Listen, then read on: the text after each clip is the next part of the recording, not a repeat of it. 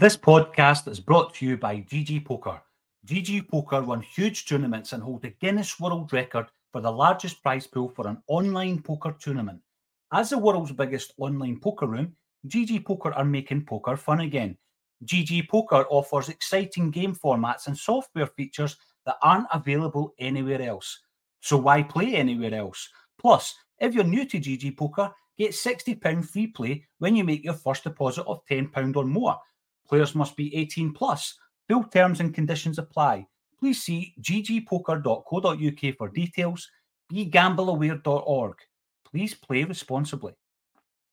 Judy was boring. Hello. Then Judy discovered ChumbaCasino.com. It's my little escape. Now Judy's the life of the party. Oh, baby, mama's bringing home the bacon. Whoa, take it easy, Judy. The Chumba life is for everybody. So go to ChumbaCasino.com and play over 100 casino-style games. Join today and play for free for your chance to redeem some serious prizes. ChumbaCasino.com. No purchase necessary. Void where prohibited by law. 18 plus terms and conditions apply. See website for details. Okay, round two. Name something that's not boring. A laundry? Ooh, a book club. Computer solitaire, huh? Ah, sorry, we were looking for Chumba Casino. That's right, ChumbaCasino.com has over 100 casino-style games. Join today and play for free for your chance to redeem some serious prizes. ChumbaCasino.com. No purchase necessary. Void where prohibited by law. 18 plus terms and conditions apply. See website for details. This podcast is part of the Sports Social Podcast Network. This podcast is part of the Sports Social Podcast Network.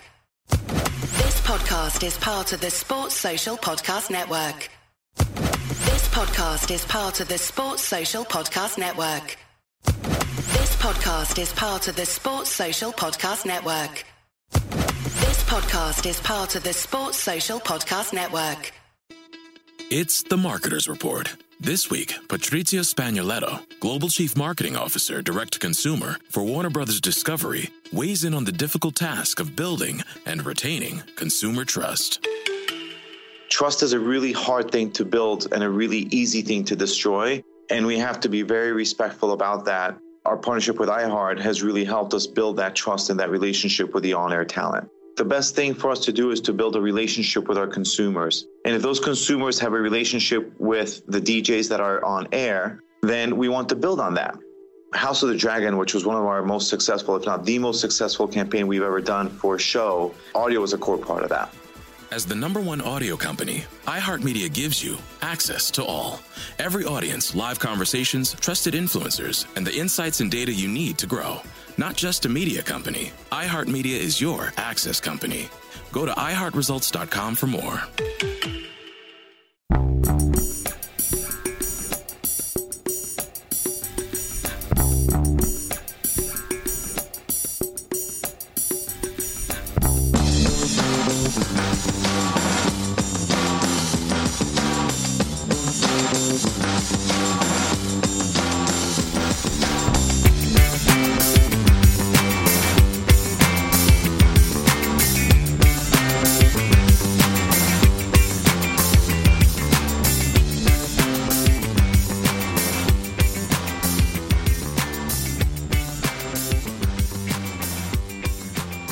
Welcome to A Celtic State of Mind. I'm delighted to be here. My name's Paul John Dykes, and joining me for the Axon Bulletin is Laura Bradburn and Jim Orr. Welcome back. This is your Friday lineup. It's always a pleasure to see you guys. How's your week been?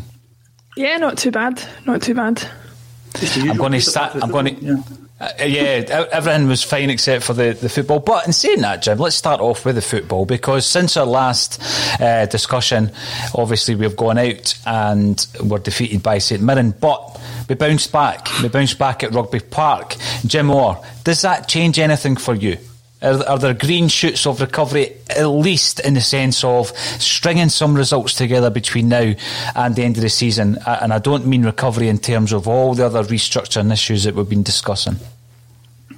I think the answer to that is no, obviously. I said at the start of last month, this season's death by 1,000 cuts, and we're sitting in limbo just now. And it's hard to get actually up for watching the matches. I've got a few mates who never miss a match. Now they're not bothered. We have to get second place, and we'll definitely get second place, because about 6 weeks ago we were saying we've got a team that's good enough to actually win the league, so they should be good enough to get second place. I think people will look back in the month of January 2021 as one of the most embarrassing of the club's history when you think of all the things that's happened over the course of that month. 6 points of 18, I think it was. Miles behind in the league. Dubai nonsense. Not signing any players in the window, but again, that might be a good thing depending who the manager's going to be next year. So I've said the word scunnered quite a few times, and I think scunnered is still the thing. I think Tuesday night, it was a poor team we were playing against. We played some nice, neat football, but at the end of the day, they're very poor. I think the standard this year, and most of the SPL is pretty poor. I think there's been 4 teams have changed their manager so far. Aberdeen have been poor. I think St Johnstone no bad, Dundee United no bad, St Mirren no bad. One team's running away with the whole thing, and well deserved. We've no complaints about that.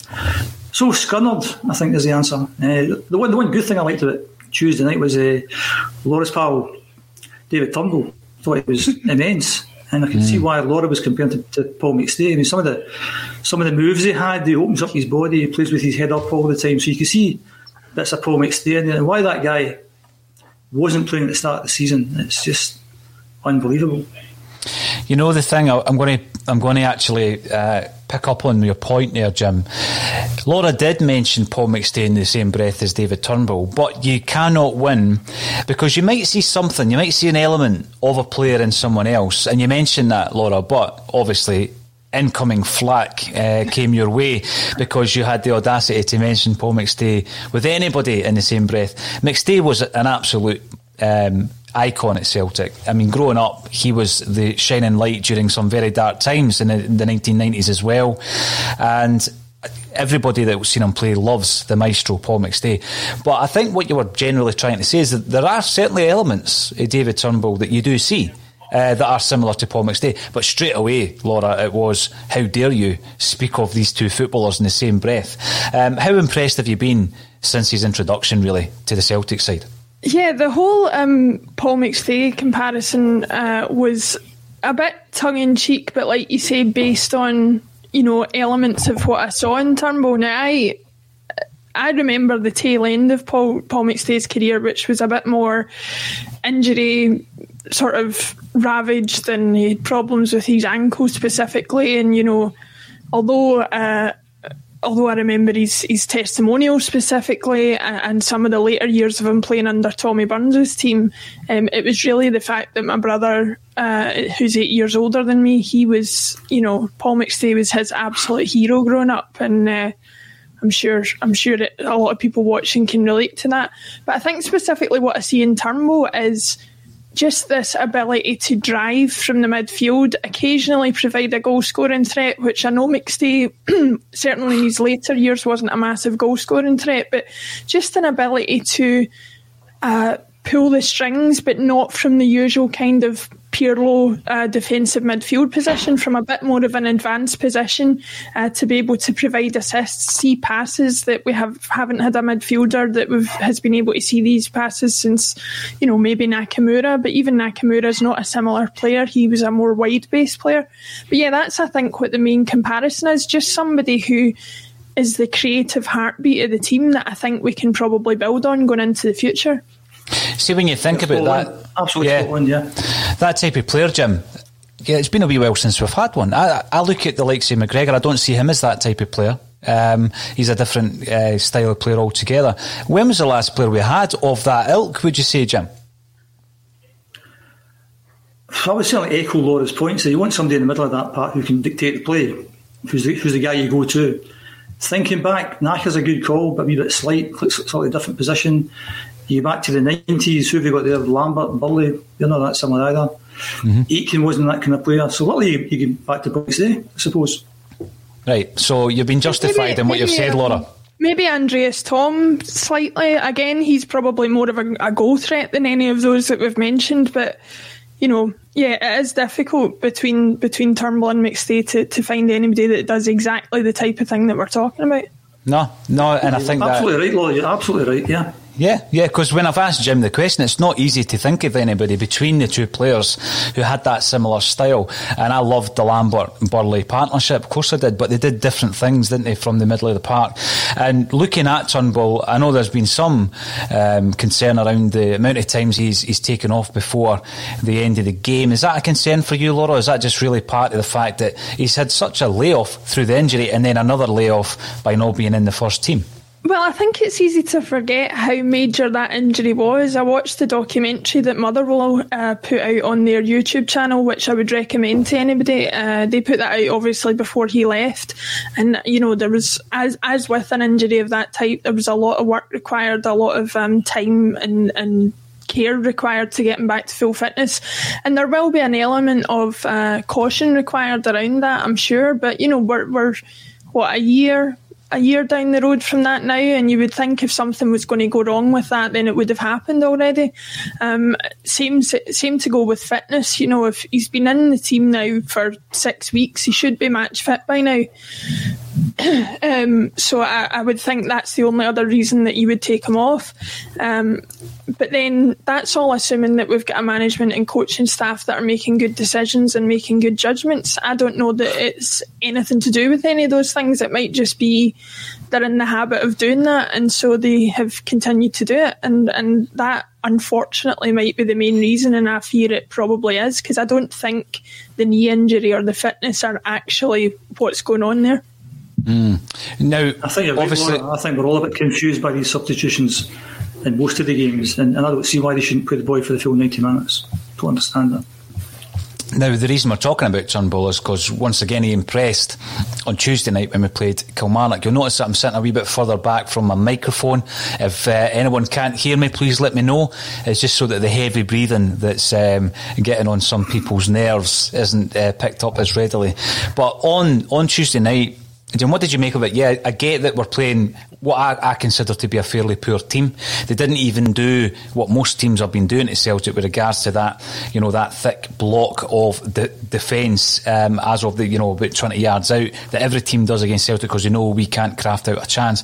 But even when they did do it, what I was impressed at was the out ball to the new signing John Joe Kenny. I thought he gave us another option that we've been really missing down the right this season.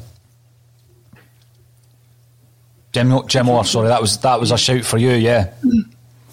I'm not sure that new guy. I think we'd have to see him over 2 or 3 games to see what he's like. And as you said, we're playing against a poor team the other night. I was a bit confused why we brought anyone in. As I said a few minutes ago there, I think the players are there to get second place, and I'd just stuck with Ralston. I'd just kept playing him. I thought the boy got a lot of the ball. I wasn't convinced about his final ball. I think there was 1 or 2 he put across out of about 6 or 7. So I think it's a bit too early to judge the boy. Again, I'm a bit confused as to why we brought him in, because one assumes that he's on a decent wage, and again, he's going back at the end of the season, so that won't impact him next season. But again, I just thought it was an unnecessary thing to do. On that point, I mean, someone, I think it was Amy actually on Wednesday, made the exact same point as yourself, Jim. And I've seen a wee bit of criticism on Twitter. We'll come back to Twitter criticism in a second or two. But I think I was looking at that, and although the deal that we have at the moment isn't a loan to buy deal, I think that there's always going to be that option. I read an article during the week from an Evertonian talking about the fact that even though it's not a loan to buy, depending on what happens between now and the end of the season, Celtic might still want to buy him. It's not as though you can't still make an offer for the player. And it is a position that we're really poor at the moment in terms of cover. I'm not calling Ralston poor, I just think we're very light at right back. So, Laura, I'm going to ask yourself, is this a wee bit of forward planning, something that we have criticised the club for, especially when it comes to recruitment? Is this a bit of good forward planning on the club's part? I mean, I struggle to see it as forward planning when there's so many loan signings and things involved still. I think that just anybody with any kind of footballing knowledge who looks at the team that we've got would struggle to disagree that right back has been an issue for us. So from that point of view, I don't give them too much credit for having noticed it off the back of what we've said. They should have been noticing it anyway. But, you can't scoff too much when you notice an issue in your team, highlight it, and they act to sort of correct it. So from that point of view, I'm pleased, because too often this season we've seen issues that we have raised and that other fans have noticed go ignored, or at least not recognised within the club and not acted upon. Now, this leads us on to the main headline of today's podcast, which is around Albian Ajeti. He's been cited for simulation. Where is the consistency? The big word in Scottish football at the moment is consistency, because we're continually reminded by our near neighbours Rangers that they are looking for consistency. And on the same night, there was an incident involving their player Roof, where you see a tackle that for me is a straight red every single day of the week. Even the player thought he was getting sent off. Yeah, on the flip side, Ajeti's been cited for simulation. Now, I'm going to ask where is the consistency, but before I do that, I want to take this opportunity to talk a wee bit about Albian Ajeti. Here's the guy, Jim, who, when he came in, and we can't change it, and I wouldn't even have, if I wanted to, I wouldn't change it, because we came out and said he's been a great signing. Is he the signing of the summer? I said all that. After 6 games, I thought we've got a real player on our hands here. And for me, he was definitely the second striker alongside Edouard. He was a first choice starter. He was a second striker alongside Edouard. Griffiths was out of the picture at that point. Klimala, for me, is always going to be the fourth choice, even though I think he's probably third choice for Neil Lennon at the moment. But Ajeti came in, and for me, he looked brilliant. Since then, he's barely played, but he's not impressed. But what I'm trying to do, I'm trying to be as balanced as I can with Albian Ajeti, because yesterday we had a discussion about, Ajer perhaps leaving in the summer, and he's only 22, and sometimes you forget that he's 22. Then we spoke about Edouard being 23, and we still consider Edouard as being quite young. I mean, fairly recently he was playing for the under-21s, even though he was 22 at the time. But Ajeti is also 23. He's the same age as Odsonne Edouard, who we continually rave about because he's so young. And, he's come over as he's come up to Scotland during the pandemic, during the lockdown. He's been living in a hotel since he signed for the club. He's only 23. He doesn't know his teammates. He hasn't been able to integrate himself as readily with his teammates because of the pandemic. He's on his own in this hotel, so he's got time to kill. He's bored, and then we wonder why this guy isn't performing. There's so much things outside of the game of football, the 90 minutes that we watch live, that's actually contributing to that. So people just think, oh, he's a bad signing, oh, he's unfit, he doesn't look sharp enough. But what about everything else that's going on in that young player's life? Because, he's a young player. So again, have we been harsh on the podcast? Possibly. We possibly have been a wee bit harsh on him, because as a football fan, you just look at him and think he's not trying, or he's not performing, he's not scoring goals, and we're having a really bad season. But he comes back into the game on Tuesday night, and I didn't think he had a phenomenal game or anything, but for me, he's back in a team and he keeps that jersey, absolutely. But the talking point has been this supposed dive to win a penalty. I called it a soft penalty. I felt that the two incidents involving Edouard looked more like penalties to me, but out of the three we get one, and he's cited for simulation. I'm going to come to you first, Jim. What's your thoughts on us as football fans, writing players off so quickly? Is it just frustration this season of all seasons because things aren't going so well? I think, as you said, there's lots of factors in there that we don't see, and therefore you have to be sympathetic to that. I think when we signed Ajeti, we thought he's a Swiss international, and West Ham paid a lot of money for him, so he must be a half-decent player. And he started off really well. But he's not the only player this season that we've signed who looked good at the start and turned out maybe not so good. So I think there's maybe more questions to be asked. This week on The Marketer's Report, Patrizio Spagnoletto, Global Chief Marketing Officer, Direct-to-Consumer for Warner Brothers Discovery, weighs in on building trust. Trust is a really hard thing to build and a really easy thing to destroy, and we have to be very respectful about that. Our partnership with iHeart has really helped us build that trust and that relationship with the on-air talent. As the #1 audio company, iHeartMedia gives you access to all. Every audience, live conversations, trusted influencers, and the data you need to grow. Go to iHeartResults.com for more. As the #1 audio company, iHeartMedia gives you access to all. Every audience, live conversations, trusted influencers, and the insights and data you need to grow. iHeartMedia is your access company. Go to iHeartResults.com for more. In there, Laxalt was the same. He came and looked really good and then went backwards. So I think there's a question to be asked about why certain players have went backwards, and I'd include Shane Duffy in that as well. You'd have said when we bought Shane Duffy, he's an ideal guy to buy, but once you buy him, where do you play him? What kind of system do you play? So Ajeti got injured, which was unfortunate for him. But once he did come back, where did we play him? Why did we play him? What was the system that we played? Did we play the system that best suited him? So I think there's loads of reasons. I think he's a player, and I think if he like any player, if he gets a win of games, I think he'll show he's a good enough player, and I certainly wouldn't write him off. I think he'll be the main guy next year, obviously, if Eddie goes away.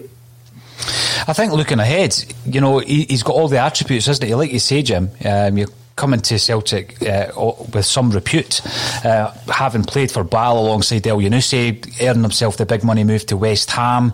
There's a lot of players that doesn't work for down there. There's a whole there's a plethora of players that it doesn't work for in the English league. They go somewhere else and they perform well. And I just think this season of all seasons, because we've been so frustrated, angry about and reactive a lot of the time because we can't be there, so we're reacting straight away after the games. We have given a lot of players a kind of hard time, and I just hope that Ajeti, now that he's back in the side, Jim, can string out a collection of games together and find that form, because we know he's a decent player. But again, the flashpoint. Paul, maybe just to add, the thing I've said consistently over the whole season is one of the things that worked in our favour this year is having the 5 subs. Mm-hmm. There's been things we've looked at and we say, well, there's no crowds, that's a kind of bad thing, and other things we've looked at is a bad thing. But the 5 subs was ideal for us, and the number of times Ajeti was on the bench and we could have put him on at half time. Why not? Give him the games. That was something you think, why didn't he do that? Sorry, on you go. No, I agree with that. I really do. And, we have persevered and we've shown a lot of loyalty to Lee Griffiths. But I just think that whatever's happened against St Mirren, and with Lee coming off at half time, the decision's been made there in Neil Lennon's head. He's brought Ajeti back. And I think, we asked earlier in the week, can he form a partnership with Edward? I'm pretty sure he can. Laura, what's your thoughts on that? We're all football fans, we're all guilty of it. We write players off left, right and centre. And I think that's happened with Ajeti. But now that he's back in the team, I'm looking at him and I'm thinking, I really hope he goes on a wee run and starts getting some goals as well. Alongside Edward, is that the beginning of him stringing some games together and getting in amongst the goals again? Yeah, I think there's not a person on the planet who hasn't struggled with everything that's happened over the last year, and footballers are human beings at the end of the day and will be no different. I saw one of the commenters, forgive me, I forget who it was, but they said they couldn't imagine their mental health if they'd been stuck in a hotel since the summer. Mm-hmm. Add on to that it's in a foreign country where you don't know anybody, you might not have a great grasp of the language, you don't even know the city well enough to map it in your head that, well, I'm here and I'm close to this and I'm close to that, and it must be absolutely horrendous. And the only saving grace for him would have been, I'll get to play my football. Mm-hmm. I can't imagine what impact it's had on him that he doesn't even have the chance to play the football and isn't being given the chance to play football. You're asking this particular, I think new signings are being asked to make a lot more sacrifices than players who have been based in the country for years. Players based in the country for years have those support networks, have probably got a more comfortable home to go back to. And so for the new players, there surely must be consideration about, at least give them the chance to play their football. You never know, it might have the opposite effect, where he might have been so relieved to be on the pitch and doing what he loves to do that he would outperform himself. So like Jim was saying earlier, there's so many opportunities. I'm not saying play him from the start in big games if you don't see what you need to see from him, but we could have thrown him on for the last half an hour of a game a lot more than we have done, and perhaps he would have been able to grasp that opportunity and get in the team. His performance against Kilmarnock, while not outstanding, was enough to me to say that he should be in and around team selection a lot more than he has been. And again, it goes back to the point that I made before. The decisions that are being made by the coaching team just beg so many questions when just from an observer's point of view looking on. No, you're not. You mentioned Laxalt earlier on, Jim, and he's in a similar scenario. He's in a similar scenario to Ajeti, Uruguayan. He's obviously based in Milan. He's coming over here, changing climate. He's not surrounded by friends that he's maybe managed to gather over in Italy. I don't know his grasp of English, thinking back to his entrance in the press conference back then. But then it is difficult. What happens if you're not training? You're in a hotel room, because it's not even as though you can meet up with your teammates, get to know them, have a coffee and all that kind of stuff because of the restrictions. So you're in a hotel room, what are you going to do? Watch DVDs and, play computer games. It must be absolutely, Groundhog Day for these guys. Listen to podcasts. Yeah, I know. Yeah. Or watch the podcast, Jim. So, getting back onto the big flashpoint of Ajeti. I'm coming to you first, Jim Orr. You've watched Celtic for many, many years, and we continually look at the level of consistency or even the competency level of the officials in this country. And again, I do see it elsewhere, but as a Celtic fan focusing on Celtic, we tend to focus on these decisions, and then beyond the actual decision itself, when it gets to the hierarchy of the SFA, you always feel as though we get a raw deal. What's your thoughts on the decision to cite Ajeti for simulation? I think you have to go a wee bit behind that and actually understand how the system works. And I'll be honest, I don't know how the system works. I don't know how something ends up on the compliance officer's desk. Do you? How did you get there? For me, with regards to the actual report that the referee makes in a game, that is vital. So if, for example, the referee sees the roof incident and he has seen it and has included it in his report and he's booked the player for the incident, it's not as though he's missed it. So that is key. Not so much that. So after the Celtic game, 2 bits of paper or 2 emails arrive on the compliance officer's desk. One says that Scott Brown's done something. You maybe want to look at that, and Albion Ajeti's done something. Maybe want to look at that. My question is that who has sent them that information? I just want to understand, how did they get the information in the first place? Who sends them that? And then once I understand that, you go to the next stage. I might be speaking out of turn, but is there not a referee's observer or something at the match usually who submits a report? Yeah, but I'm not so sure that's what he does. Well, the complaint. You've heard all these stories about people. You've heard all these stories about people watching things on Sky TV or whatever, and somebody then complains to the compliance officer. I don't know if that happens or not. I'm just saying I don't understand how it gets there in the first place. Is it somebody who's been at the game? Is it somebody that saw it on TV? How does it get there in the first place? Because you need to understand that first, and then to understand what happens next. And I think in any kind of system, you have to understand it has to be transparent, and people have to be accountable and responsible, and all these kind of big words. But I need to understand the system by which it gets in there in the first place. And I still don't know that, because I've tried to find that out, and I can't find it out. So when you're looking at the compliance officer, Jim, so after a weekend or games, or after a midweek fixture list, as you say, there'll be a list of complaints coming into them from a variety of sources. But, for example, that doesn't always include the game itself. So when Lee Griffiths is in an airport and people are shouting abuse at him and he responds, the compliance officer received a number of complaints about that. So then they decide, be that off the field or on the field incidents, whether or not the player needs to be cited. So they have then, after the complaint's been received, looked at the footage and decided that he should be cited.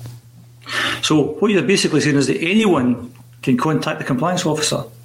Oh yeah, that's 100%. Anyone can contact the compliance officer. Well, that's not a good system for me. I think there's going to be certain people or certain clubs. Yeah, I looked at the game the other night, and I think if we just stick to the Celtic game, I wouldn't stick to any other games in case there got lots of abuse on social media as I got last week. But somebody has watched the game on Tuesday night and thought Scott Brown potentially should get a red card there. Now, the only people that have suffered from that is the other team. They've been disadvantaged because if you assume, just for the sake of this chat, that was a red card, then I don't know when he committed the offence. Was it maybe after 30 minutes or something? It was. So basically, what should have happened, if that's deemed to be a red card offence, then on the one hand, he should get a ban. On the second hand, one team has suffered from that, and one team has had an advantage from that, and one team's had a disadvantage from that. How do you make that right? I'd like to see how you can make that right, and I've got ideas about that. And then you look at the referee, and if you say that was a definite red card and he missed it, then something has to happen to the referee and of his team who has seen that. So if the fourth official saw it, if the referee saw it, if the closest linesman saw it, there should be some consequences for them that comes next. And that's my point about having some sort of system, And at the moment, what tends to happen is once you get through the system that I don't know how it works, but when you get to the end point of that and you say that Scott Brown committed that offence, it's a red card offence, you get a 2-match ban. The referee and his team, how could you have missed that? So when they suspend you for 2 weeks, you and the assistant and the fourth official, you never saw it. And if you make another mistake like that, I'm going to suspend you for 4 weeks or demote you to the championship. And then is there a way you can then come back and say, well, how can we make that right for the team that were disadvantaged? And one idea you could have, which wouldn't pass anyway, would be that the next time those two teams play, Celtic should withdraw a player after 30 minutes to give Kilmarnock that advantage. That's trying to get things back to the way they were. And to me, that's fair. It's got no chance of happening. But that's dealing with it in a kind of fair way. Because what you do is the player who committed the offence, you get your 2-match ban. The officials who missed it, you get a bit of a ban or a suspension. And then Kilmarnock, who suffered, the next game you play, you'll get the advantage then. And then to my mind, the only person that can raise the point with the compliance offer is the team that suffered. And they're the only people that can do that. Because I think it's totally bizarre that I can sit and watch a match on the TV. I don't know, I'll make one up, say it's Hibs against Motherwell. I've got no life, so I'm watching Hibs against Motherwell, and I see something happening in the game, and I could pick up the phone or go online and email the compliance officer and say, I've seen something on TV I don't like. That's nonsense that should happen. No, the thing with that though, Jim, anyone can raise it, but the process that you're talking about that may be a grey area is how they process who raises it. So, for example, if you, me and Laura, every single time we see something against Rangers we don't like, were to contact the compliance officer, how much weight is that going to have against St Johnstone raising the same issue, St Johnstone as a club raising that issue? So on Tuesday night, the alleged simulation of Ajeti, who raised that? Well, I'm pretty sure if 30,000 Rangers fans or Kilmarnock fans raised it against maybe Kilmarnock Football Club themselves raising it, they're going to be looking at the Kilmarnock FC. Otherwise, they're going to have to actually take, believe it or not, statements from every individual if they're going to use that in part of their investigation. So you and I can raise it. How serious are going to take our concerns on board? Probably we'll never hear from them ever again. But the most that you're going to get is you might get a visit from an SFA compliance officer assistant who will take a statement from you, and that may be used in their investigation. That's never going to happen for on-field incidents. That would never happen for on-field incidents. I just think that's a complete waste of time. I just think there should only be certain individuals or clubs that are involved in the games concerned that can raise points with the compliance officer. And that's getting back to a system. What is the system? And it seems to be like anyone can do this, and to me that doesn't make a lot of sense. But that's even before you understand what do they do with the red cards or whatever. Although I agree with that, what will happen is, in essence, they will only listen to certain areas. So the complaint comes in from the club that you're playing, they're going to listen to that. If you and I complain about it, they're not going to listen to it, are they, Jim? I mean, they're not going to come out and take a statement from you. So he's been cited. We won't find out where that report came from, who made it, who made the complaint. But then what happens after that, the process, obviously, you've got 3 people from a group and etc. They look at the situation. But at this moment in time, what's basically happening is Ajeti is being called a cheat. That's what's happened, and they're going to have to review that incident. And I've seen it from all the different angles. At the time I said it was soft. I've since seen a close-up angle where you can actually see that his foot does change direction because of the goalkeeper's hand. So at this moment in time, I'm just hoping that there's insufficient evidence for that charge to be levied out to Albion Ajeti. I think it's the last thing he needs as a player. But I don't feel that it's consistent. I don't feel it's consistent. I think they're opening a massive can of worms with this one. I can understand the kind of rate to somebody trying to elbow somebody in the face or some sort of violent conduct. I can understand that. But if they're going to look at that, then they're going to have to look at a whole lot of different things. And they're opening a whole can of worms for themselves. And I think every team will have an issue when one of their players gets done for something like this. And all we'll do is waste a lot of people's time. I think it's a real big can of worms. I think as well the other issue that I've seen people say is, how can you blame the referee for getting it wrong? He was acting like in the moment and stuff like that. And yeah, I can understand that as an argument, but for the people reviewing that then to charge Ajeti when I'm sure they had access to the video footage that we've all seen, how can you can question whether he dived or not when you see it at full speed and whatever. You cannot question whether he dived or not, having seen the video footage, Paul John, that you just mentioned. And I like to think of myself as quite fair-minded of like, if a Celtic player does dive, who was the Dutch winger, Borichter, was it, that got done for diving a few years ago? Mm-hmm. And he definitely did.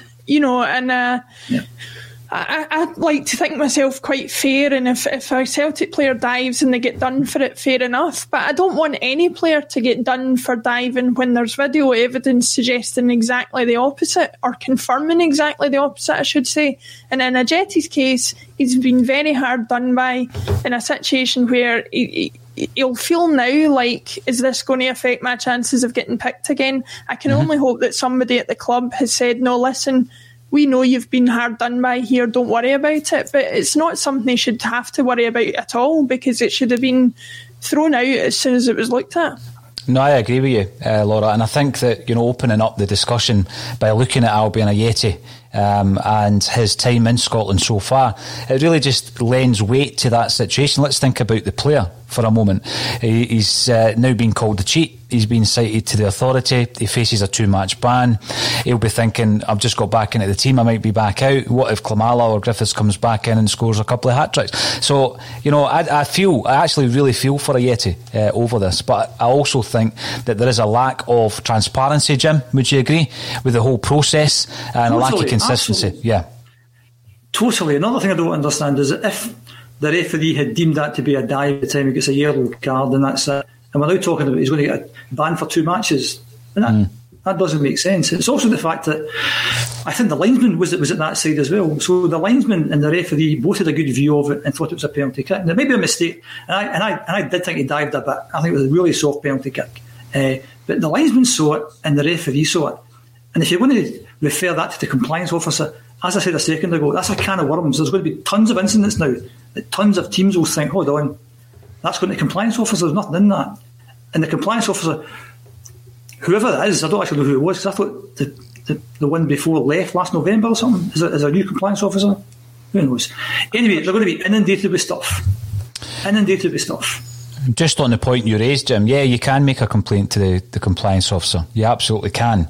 And what they'll do is, obviously, they'll gauge the complaint itself. So if, as I was saying to Jim, if you're a fan in the stand or sitting watching it in your house at the moment and you make a complaint, they're going to gauge that against the weight of a complaint coming in against the team who's been disadvantaged. So, yeah, you can make a complaint, and there's things off the pitch. There are incidents. For example, Jay, the example I'm going to give you is the Lee Griffiths example, whereby he had words with a Rangers fan at an airport, and compliance officer, because people were watching the footage on their phone, and there was a number of complaints made to the compliance officer. I think it was 15 complaints on the back of Lee Griffiths responding to the Rangers fan at the airport. So that's off the field. The other one that I can remember is Lafferty. Remember, he walked off at Celtic Park and he raised his middle finger to a Celtic fan in the stand. Do you remember that? As he was just walking to the tunnel, and there was a deluge of complaints made by Celtic fans to the compliance officer. So although it was part of a game, it wasn't on the field of play, because it was missed obviously by all the officials in the stadium, but loads of Celtic fans seen him flicking the bird to a Celtic fan. So yeah, you can make a complaint to the compliance officer. They will then gauge it and decide whether or not it's serious enough to visit you or speak to you over the phone and get a witness statement.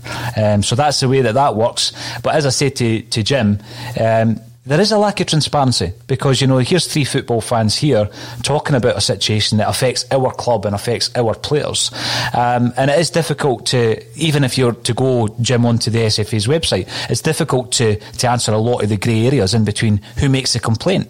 How is it dealt with from there?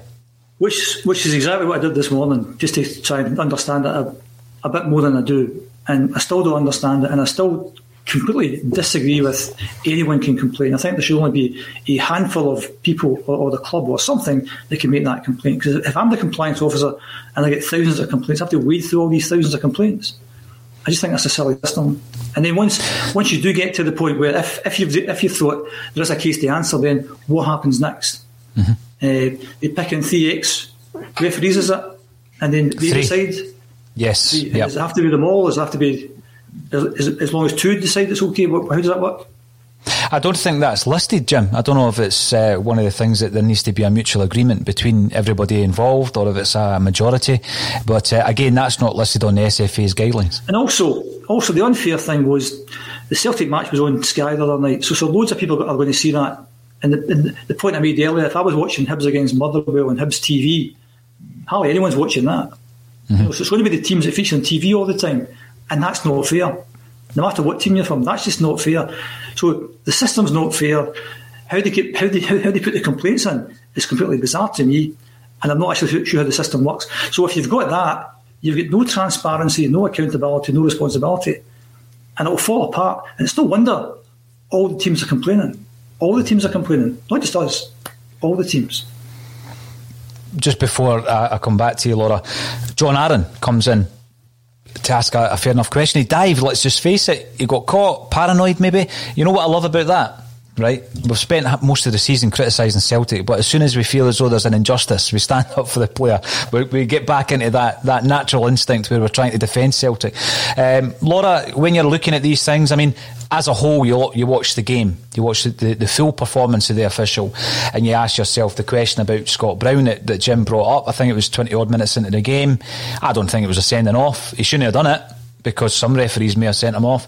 And then you look at maybe the shout for offside when Edwards beat the offside trap. Was it offside? Potentially. And then, as I say, with regards to the penalty, I felt it was soft at the time, but I thought we'd been denied a couple anyway. So I just think it is a lack of consistency in terms of the performance of the referees.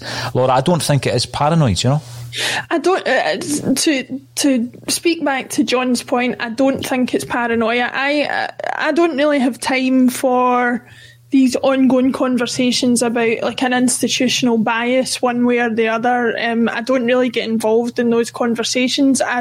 But in a situation where in a one-off decision they are handling it wrong or making the wrong decision or turning it over when it shouldn't be turned over, I think you're right to call that out.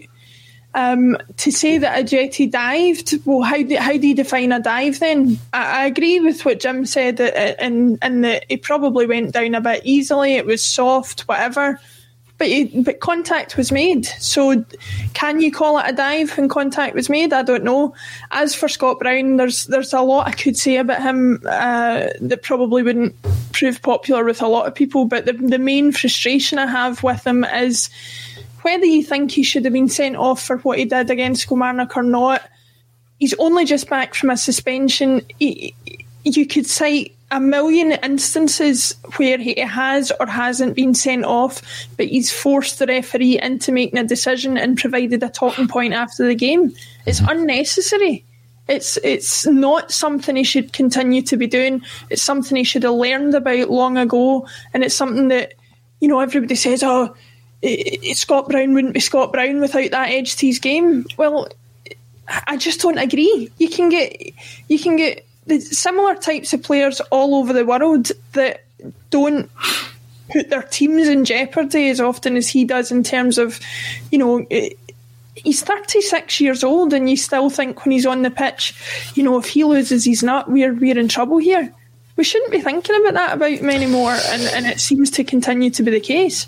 You know, it's something we need to discuss as well, because obviously Brown was reintroduced to the side, Laura, and the big question is, you know, is that the case for the remainder of the season? I'm keen to get through David Kelly's points so we can see Jim's head's just popping over the bar there. If Ajeti's ban is upheld, I can see a whole lot of bans coming in. It was a dive, but it was also a foul. The keeper made contact with the player and not the ball. I think that's an important point David makes, because I think he might have played on it. I don't know if I would go as far to say a dive. I think he played on it. He made the most of it, but there definitely was contact from the goalie, and I'm hoping that once that is reviewed, that is what comes out. Mark is saying, thanks for joining us on YouTube, Mark. Both clubs give ratings on the matchday officials, so does the assessor, and at the end of the season they're all taken into account. So it's one of these things, Jim, you know, it's been a big bugbear of Celtic fans for many, many years. I don't want it coming across that we're going to sit here and dedicate a whole podcast to bad decisions because of the situation we're in. We have already accepted we're in the situation for bad decisions we've made, but obviously if something happens, we're entitled to discuss it, and I just hope, you know, I really just hope for the player that it isn't a stop-start season and this is going to be another stop for him as well, Jim. I think the officials are poor, but I've got sympathy for what happened the other night. I mean, the referee saw it and the linesman saw it, and it's like a judgment call. It's kind of 50-50. I don't mind that happening. No matter what team's involved, what happened the other night with that penalty, it's a 50-50. It could go either way. What annoys me is when they get the big decisions wrong. The Motherwell guy who almost half Jerry Frimpong in two, and the referee standing 5 yards away. Those are the ones I think, you know, are just ridiculous. And there should be some consequences for the match officials for ones like that, which are dead obvious. Violent play that could hurt people severely. And that referee should have been suspended or demoted or something. There has to be a system where there's some consequences for the officials.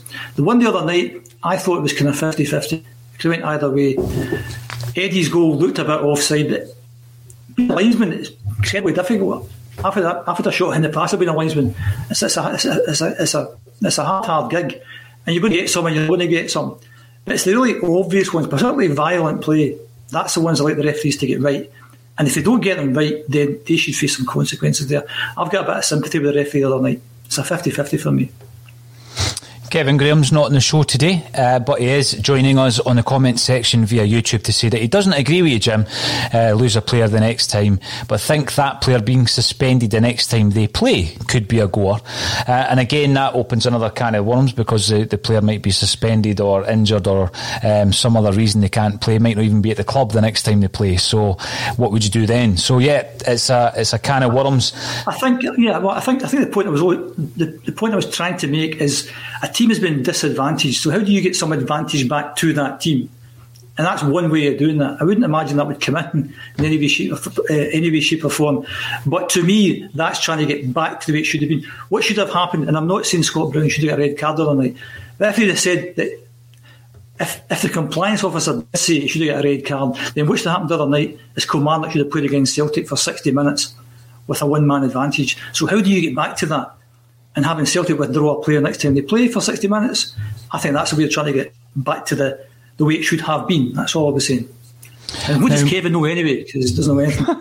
Mark makes a good point, and this obviously goes against the incidents I was referring to that were off the field incidents, but Mark says that the complaint will be made by the assessor. So this is an in-match, Jim, to answer that query, who in his or her opinion the officials missed. So this is the assessor for in-match incidents rather than the Lee Griffiths one or the Lafferty one that was referred to earlier. Aye. What Mark said there is missed. The referee never missed it the other night. The linesman never missed it the other night. They saw it. and thought it was a penalty. So he didn't miss anything. It's different again if somebody if somebody elbows somebody in the face and the ref never saw it. That's a different thing from what happened the other night.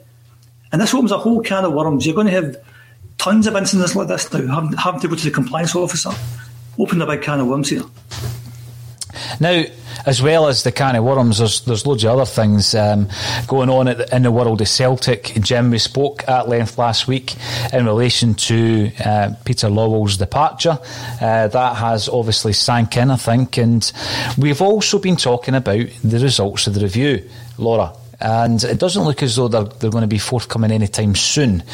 JP Taylor's been trying his best to answer questions on Twitter, and what I'm going to say here, just take this opportunity that, when it comes to Twitter and Twitter abuse, and I know everybody on the screen just now has been on the wrong end of Twitter abuse just for having the audacity to have an opinion on a Celtic state of mind. It's not nice, but it's just another wee reminder. We've been talking about Ajeti. We've been talking about the very human side of this player. We think they're robots. We don't think about how they're affected by everything else that's going on.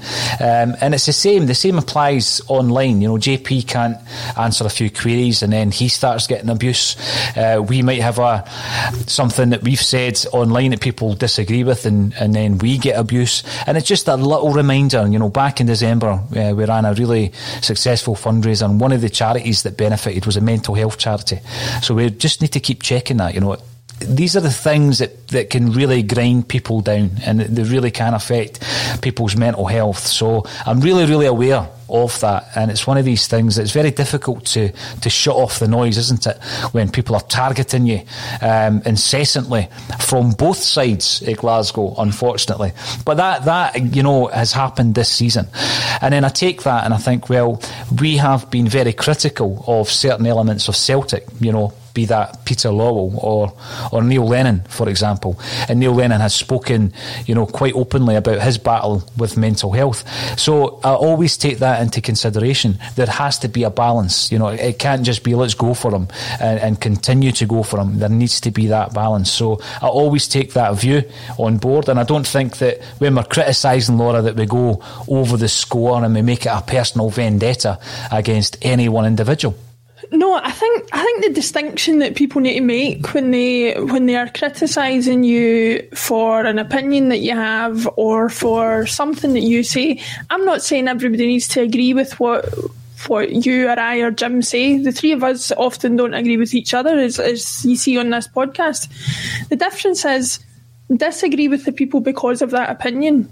State why you disagree with it because of that opinion. Don't go after, the way they sound or the way they look or the way something about themselves that's not related to what you're talking about. Don't make assumptions about, who they vote for politically or what religion they are or, anything, sexual orientation, whatever. These things are all absolutely irrelevant to the discussion that we're having. People need to take some accountability for what they're saying, and that is what we are doing by coming on this podcast. We are putting our faces and our names out there to offer the opinions that we have, to make the statements that we want to make, and to take the flack that comes with that, because we know that there will be flack that comes with it. If you're not brave enough to do that, but you are brave enough to sit there and type out what you want to type out, then I'm afraid I don't have any respect for you. I think there's an old football phrase that you should try and not play the man, play the ball. And that's about not trying to shoot the messenger. And I think it's really good that so many people participate in the podcast and put comments afterwards. But just to echo Laura's sentiments, we wouldn't expect, certainly I wouldn't expect everyone to agree with what I've got to say. But I'm saying what I'm saying based on trying to look at some of the facts, trying to put a bit of logic, a bit of rationale, and I'll say this is my opinion. If you don't agree with my opinion, come on and say I completely disagree with this guy because my opinion is X, Y and Z, and we can have some sort of healthy debate. But this calling names of people, it's incredibly childish. Incredibly childish.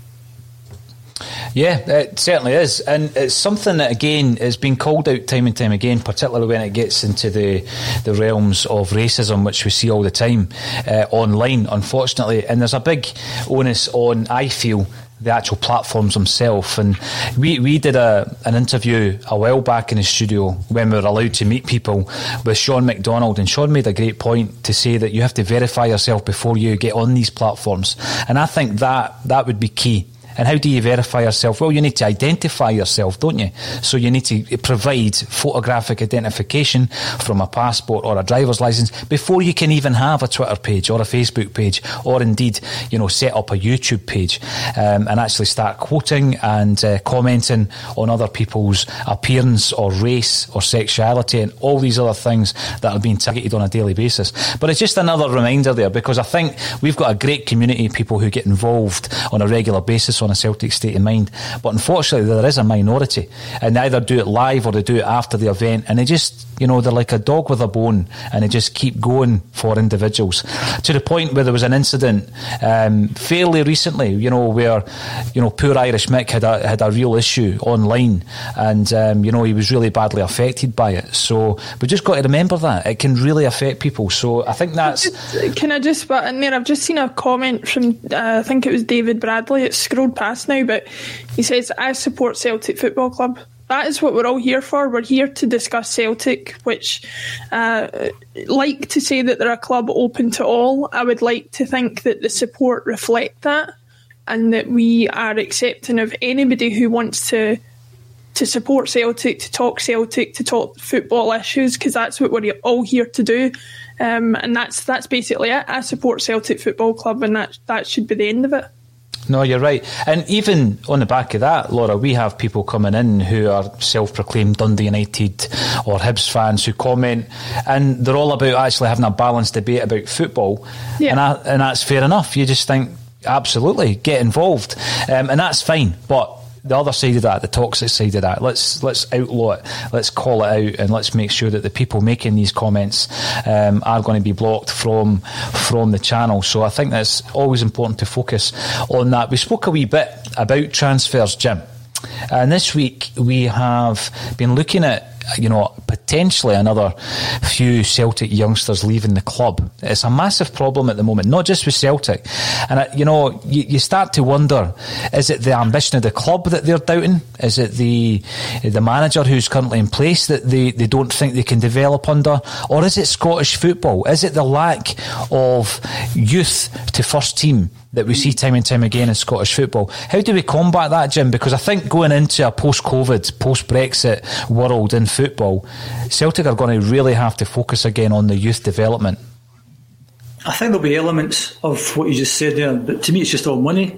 I think the clubs are going to will be paying them far more than we're going to pay them. So it'd have been different if they were leaving Celtic to go to Motherwell or Dundee United, but they're going to Bayern Munich and other major clubs who'll be paying them 3, 4, 5, 6 times as much as we'll be paying them. Now, whether they're going to get as much chance of getting the first team as we do staying at Celtic, who knows? But if you're young kids and you're offered, again, 4, 5, 6 times your wages, then I think that's the main reason that they're going.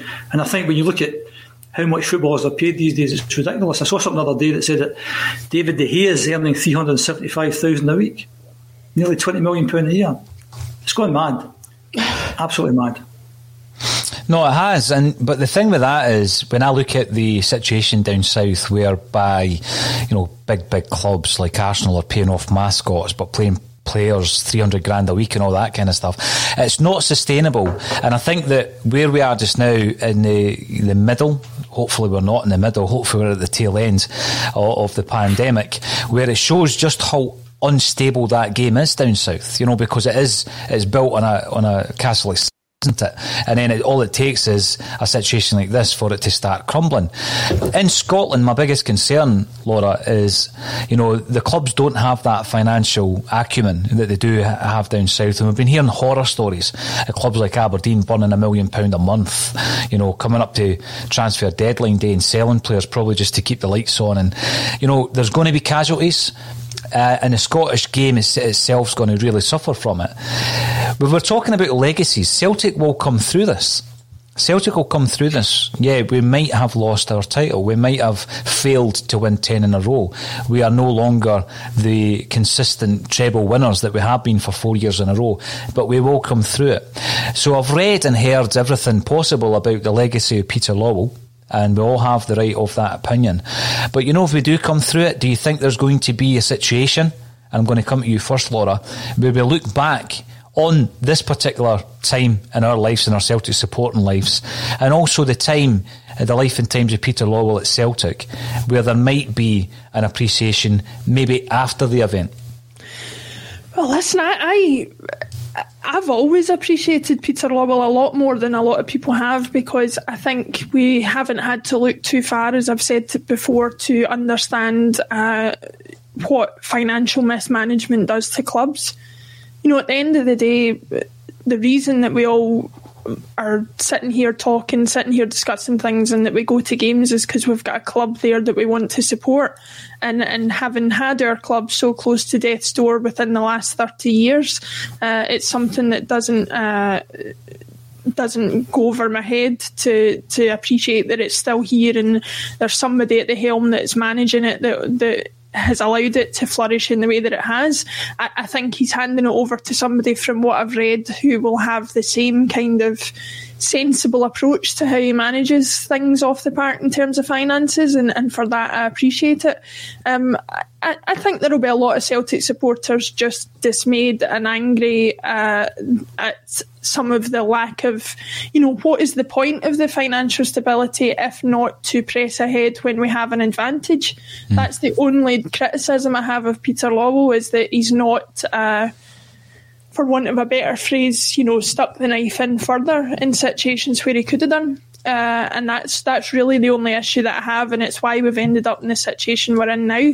But you can't criticise him for the way that he runs a football club in terms of spreadsheets and things like that, because at that alone, he's probably one of the most successful in Europe.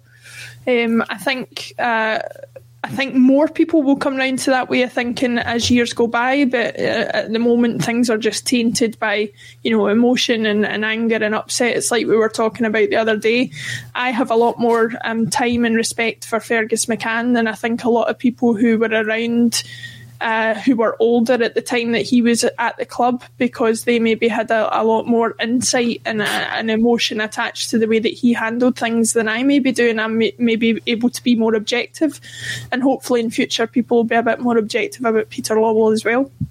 You raise the name Fergus McCann there, Laura, and obviously the infamous incident of him unfurling the flag against Dunfermline after we had won the league the previous season, and he was booed, and we all know the story.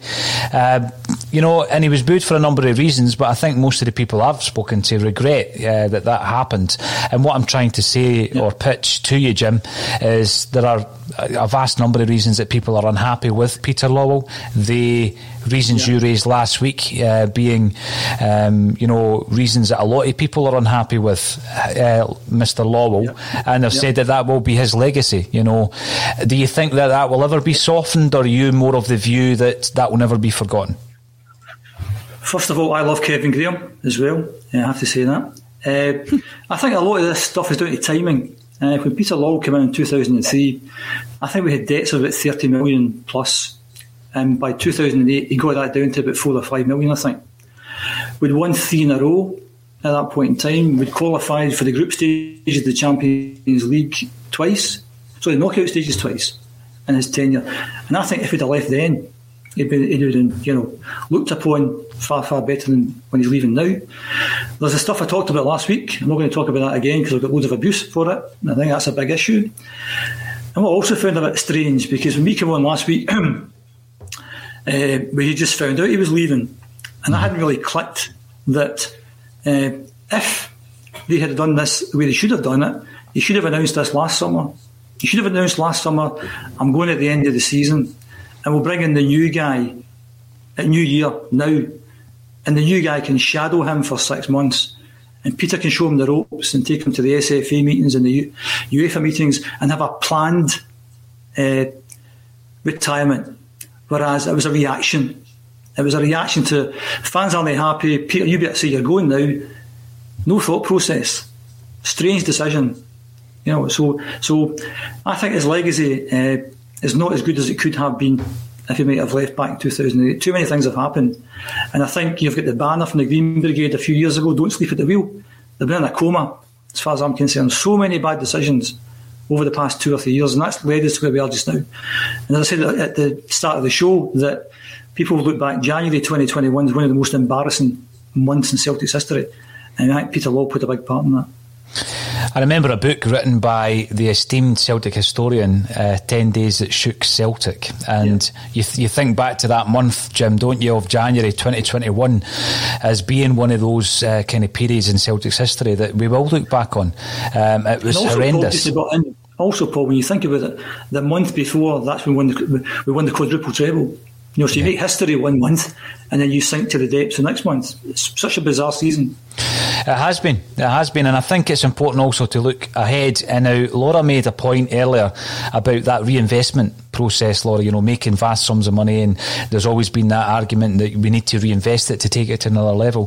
One thing that I've kind of been able to collate and summarise from looking at Dominic Mackay's career, in particular with the SRU, is that that's something that he does tend to do, is increase turnovers at various areas of the business, but then reinvest it not only in the signing of players, etc., but also in the youth of the organisation. So I'm looking forward to the new approach. I really am looking forward to that. We've got to look forward to something, don't we? So looking ahead then to tomorrow, Celtic versus Motherwell. Motherwell got the new manager in, Graham Alexander. They seem to be doing okay. They seem to have had that new manager bounce, as they call it. Jim, what's your thoughts? Are we going to stick to largely the same lineup that did the business against Kilmarnock? And how do you see the game going? I can't see making many changes from last Tuesday nights. I think Motherwell, as you say, have got that bounce. That'll be another hard game, and maybe just sneak it 2-1, something like that. What about yourself, Laura? I mean, again, we'll be watching it and we'll be covering the game on A Celtic State of Mind from 30 minutes before kick-off. How do you see that one going? I struggle to predict these days because you never know what team, either in terms of lineup or just motivation, is going to go out on the pitch. So I'm with Jim. I hope, against probably my better judgment, for a reasonably comfortable win. I'll say I'll hope we can build on the goals that we built the other night, and I'll say 3-1. Here's hoping. Nice and positive end to Friday's Celtic State of Mind Bulletin. Thanks everybody for getting involved on Twitter, Facebook and on YouTube. If you haven't done so already, join us on Facebook, Twitter and on YouTube. Subscribe to the channel on YouTube. We have content out every single day, 7 days a week, sometimes multiple content. And we've got more plans ahead for more content free of charge on that channel. All that's left for me to say is thank you, Jim Orr. Thank you, Laura Bradburn, for joining me again on A Celtic State of Mind.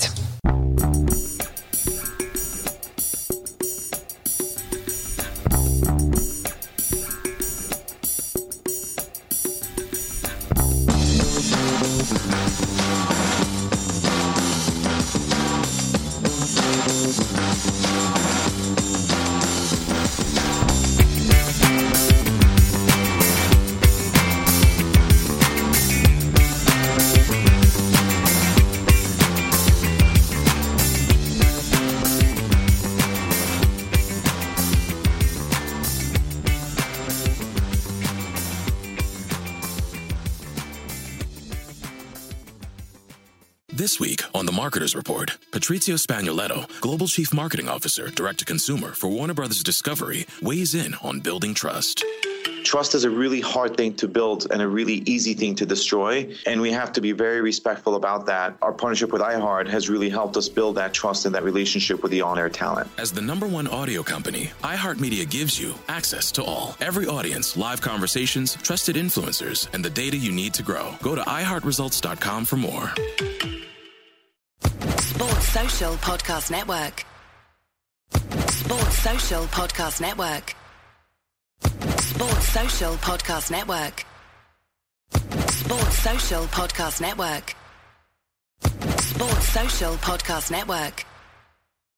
Sports Social Podcast Network. Sports Social Podcast Network. With Lucky Land Slots, you can get lucky just about anywhere. Dearly beloved, we are gathered here today to... Has anyone seen the bride and groom? Sorry, we're here. We were getting lucky in the limo and we lost track of time.